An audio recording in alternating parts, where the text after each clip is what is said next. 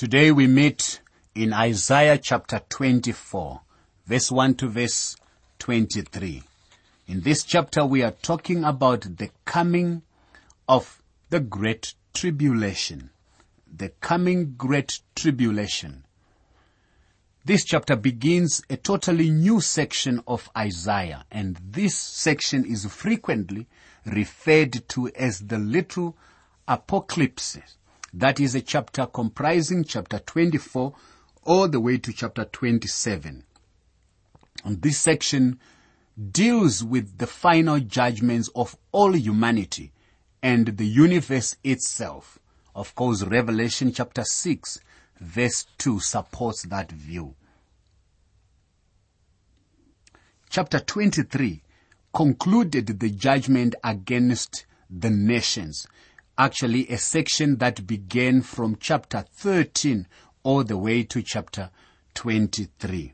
And in that section, we saw the nations who were judged, who represented worldly philosophies, worldly ideas. And they were all judged because they were related to Israel, either by proximity or by an alliance in business or even for warfare. We have seen God's judgments snowballing from nation to nation, and now it comes down to the final judgment that is coming upon the earth. And that judgment is a judgment which our Lord Jesus Christ labeled the Great Tribulation period. This section is thoroughly eschatological. That is, it refers to the final judgment from which God will come upon the whole world. In contrast to the judgments upon the nations, chapter 13 to 23, which have largely been fulfilled, this final judgment is entirely future. It's not yet fulfilled. So we are talking of a worldwide judgment from God. Isaiah chapter 24 verse 1. Behold, the Lord makes the earth empty and makes it waste, distorts its surface and scatters abroad its inhabitants. You see, my friend, the world is going to be judged. And he uses the word earth. And earth in this verse is the Hebrew word eretz, and could mean either the land of Israel or the whole world. Now, the whole world interpretation conforms better to the context in this chapter. Actually, the judgment could be said to be twofold, referring not only to the end of Israel, but also referring to the entire world. What will happen? He will judge. Behold, the Lord makes the earth empty. He will empty it. He will make it waste. He will distort its surface and scatters abroad its inhabitants. That statement is talking of God's judgment. What will he do? And why will he do it? The earth is also defiled under its inhabitants because they have transgressed the laws, changed the ordinance, broken the everlasting covenant. The judgment of God upon Israel, upon the whole earth, will come because we have transgressed the laws. The earth is now defiled by transgressing the laws, by changing the ordinance, and even breaking the everlasting covenant. What is the everlasting covenant? Well, it refers even to the Noahic covenant in Genesis chapter 9. God promised to preserve creation. Man's responsibility under that covenant was to produce and preserve life.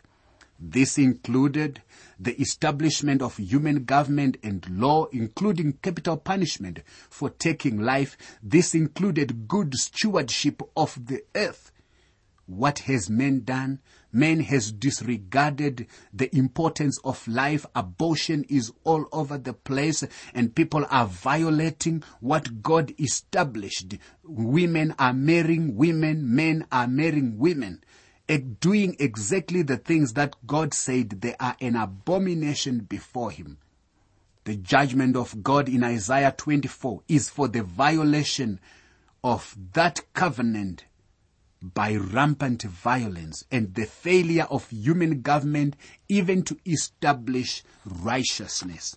And the reason why human government fails to establish righteousness, it is when they are saying we are tolerating, we are accepting whatever is, looking for popular opinion.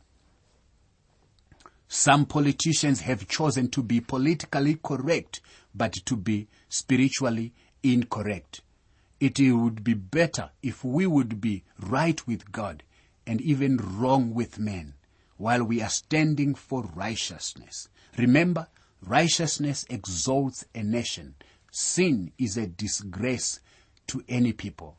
Blessed is the nation whose God is the Lord. Therefore the curse has devoured the earth, and those who dwell in it are desolate. Therefore the inhabitants of the earth are burned, and few men are left. Isaiah 24 verse 6.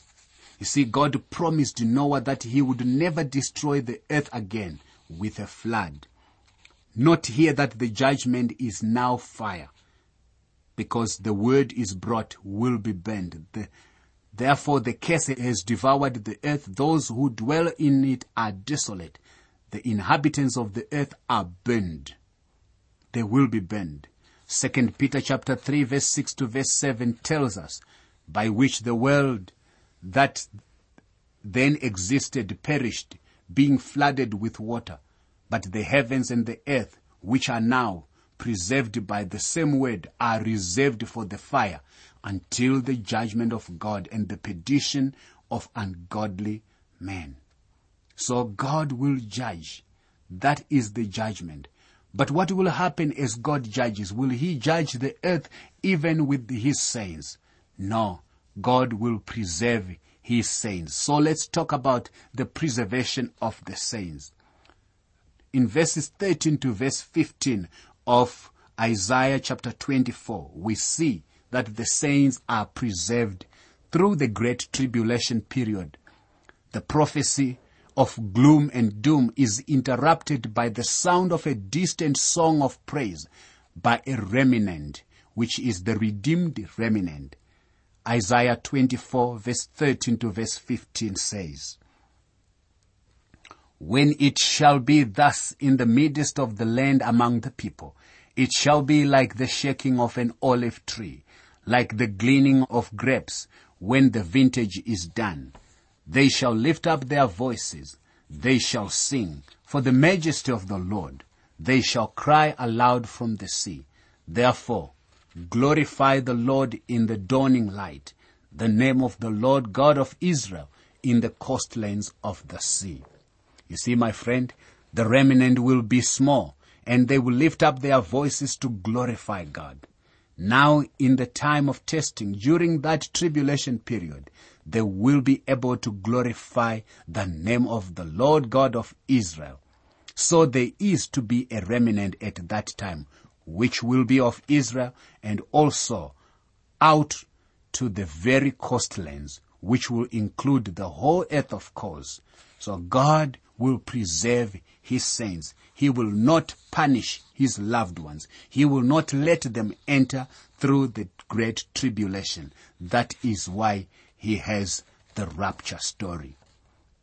I now move on to talk about the universal and unparalleled suffering of the tribulation period. From the ends of the earth we have heard songs, glory to the righteous. But I said, I'm ruined, ruined. Woe to me. The treacherous dealers have dealt treacherously. Indeed, the treacherous dealers have dealt very treacherously. Isaiah 24 verse 16. I am ruined, ruined. Woe to me. That is a statement. When the prophet sees the awful character of the destruction characterizing the great tribulation, he cries out, as Dr. Jennings states it here, my misery, my misery. You see, it is going to be a terrible time of suffering. Our Lord Jesus Christ described this time of suffering in just as a striking language when he said, "For then there will be great tribulation, such as has not been since the beginning of the world until this time, no, nor ever shall be. And unless those days were shortened, no flesh would be saved. But for the elect's sake, those days will be shortened." This is according to Matthew 24, verse 21 to verse 22. Because God will preserve the elect, those whom he has chosen, he will shorten the days of suffering. Fear and the pit and the snare are upon you, O inhabitant of the earth. Isaiah 24, verse 17. Now this verse states that there are 3 dangers that will be upon the inhabitants of the earth in that day, in the day of the great tribulation. The first one is fear. You see, now there is no freedom from fear on the earth. History is filled with examples of politicians who have talked about bringing freedom from fear to the world. They have failed. How about it? Is the world free from fear today? Not at all. Mobs are marching. Dissatisfaction and fear is everywhere. You listen to the news channels everywhere around the world. There is fear. There is death at every turn of the road. And fear will be multiplied during the tribulation. But once that is over, the millennium will usher in the real peace where Christ rules. But not only fear will characterize that period, but pit. Now, when you talk of pit, that is danger of death. Hanging over the world today is the threat of death, is the threat of nuclear bombs, the threat of atomic bombs, and it spells frightful death to the population of the world. Summits after summits are being held because there is the fear of death. God says he won't let the population be destroyed. The Lord Jesus said, except those days be shortened, no flesh would be able to survive. But he is going to shorten those days. The third characteristic is the snare.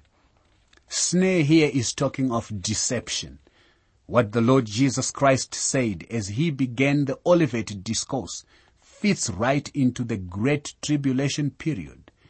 In Matthew 24 verse 4, the Lord Jesus said, "Be careful that no one deceives you." It will be a time when people will believe that they are entering even into the millennium period. There is a lot of deception taking place today, even in the so-called house of God. There are those who are making money out of people. There are those who are even trying to just make a big name out of themselves when they do not have the real truth. Jude describes him as clouds promising rain, yet they have no rain. And the deception of the Lord's coming is also great. Some are announcing, even we have experienced here in the continent of Africa, in my own country, when some individual will just sprout out from anywhere and say, "I am the Christ." We see this misleading even in our belief concerning the millennium. Some great world leaders hold to the view that we are about to enter into the millennium. Some say that we are already in it. Well, they are going to bring in nothing but the great tribulation period, and the Antichrist will take over. The world will think that they are entering the millennium, when in fact they are entering the great tribulation. One of the things that will characterize Antichrist is deception. He will be a deceiver. After all, what is his papa? His papa is the devil, and his papa is the deceiver from the beginning. Now, how many people now there are who are being deceived today? Plenty. They are deceived about life. How many people are even thinking about eternity? Not many. people just think all that matters is this life. Most people think of here and now. Science is rejecting the creation story and they don't want it. Many people are just thinking the Bible is an ordinary book. Deception. This is a great day of deception, my friend. You can be deceived by science. You can be deceived by politicians. You can be deceived by the news media. You can be deceived by the military. You can be deceived by all sorts of the malcontents who are protesting today. You can be deceived by the prosperity preachers. The only help is available in the Lord Jesus Christ. Turn to Him. He is made to us our wisdom, and He is our only hope. During the tribulation period, people will be deceived. The Antichrist will be able to look at the world and privately say, suckers. And that's what they will be. The devil has said that about the human race for a long time, and that is what we are unless we turn to Christ Jesus. And it shall be that he who flees from the noise of the fear shall fall into the pit. And he who comes up from the midst of the pit shall be caught in the snare. For the windows from on high are open, and the foundations of the earth are shaken. Isaiah 24 verse 18. You see, those who don't go down into the pit of death will be snared. The book of Revelation says that 1/4 of the population is going to be taken out at one time in a great judgment, and another time 1/3 of the population will die. This is a description of the great tribulation period. But we move on again to talk of the tribulation saints are actually raised from the dead. They will be raised from the dead. So this is a marvelous passage of scripture, and it speaks of resurrection. Isaiah 24 verse 21 to verse 22. It shall come to pass that in that day that the Lord will punish on high the host of exalted ones, and on the earth the kings of the earth. They will be gathered together as prisoners are gathered in the pit, and will be shut up in the prison. After many days they will be punished. Isaiah 24 verse 21 to verse 22. Now the term host sometimes refers to heavenly bodies, according to Isaiah 34 verse 4, 40 verse 26, 45, 12, Jeremiah 33 verse 22. But sometimes it can also be used to refer to the pagan gods of the heavens, as Chronicles 33 verse 5 says, and sometimes to angelic armies, 1 Kings 22 verse 19. Now, a reference to fallen angels here would fit the context properly in the light of Ephesians chapter 6 verse 12, 2 Peter 2 verse 4. We are told that there are angelic beings who actually engage us in the spiritual warfare. The confinement and later punishment in verse 22 there suggest the binding of evil angels that are referred to in 2 Peter 2 verse 4 and Jude 6. And the binding of Satan, by the way, during the millennial period, according to Revelation 20 verse 1 to verse 3. Also compared to Revelation 9 verse 2 to 11, Revelation 11 verse 7, Revelation 17 verse 8, the great chapter that talks of the Babylon. What will happen? They shall go down to death. Then they will be raised from the dead. Now, I believe that the meaning of this is the tribulation saints who will have part in the first resurrection. They will be raised from the dead. Revelation 20 verse 4. That's what will happen. What will happen? It shall come to pass that in that day that the Lord will punish on high the host of exalted ones, and on the earth the kings. Then they will be gathered together as prisoners are gathered in the pit, and they will be shut in the prison, and after many days they will be punished. And the great tribulation will end with the coming of the King of Kings and the Lord of Lords. Listen to this. Then the moon will be disgraced and the sun ashamed, for the Lord of hosts will reign on Mount Zion and in Jerusalem and before his elders gloriously. Isaiah 24 verse 23. Then the moon will be disgraced and the sun ashamed. Now, even nature is going to respond to the King of Kings when he comes to rule. Christ is the only one who can end this period, known as the Great Tribulation. He is the only one who qualifies to end it. The Lord's glorious reign shall be such that it shall outshine the moon and the sun. Thus Isaiah began his prophecy with a message of worldwide judgment that shall come upon the earth during the tribulation period. But he also closes this chapter with a glorious ray of hope that in spite of all this, the King, the Lord himself, shall reign in Jerusalem. And that is hope for the believers. That is hope for the saints of God. Do you have this hope in Christ, my friend? You can have copies of the notes and outlines used for these Living Word for Africa programs so you can follow them as you listen. For your copies, please send an email to info@twrafrica.org. Please say which book of the Bible you want them for, and be sure to include your name and contact information. Let me repeat that email address for you. info@twrafrica.org.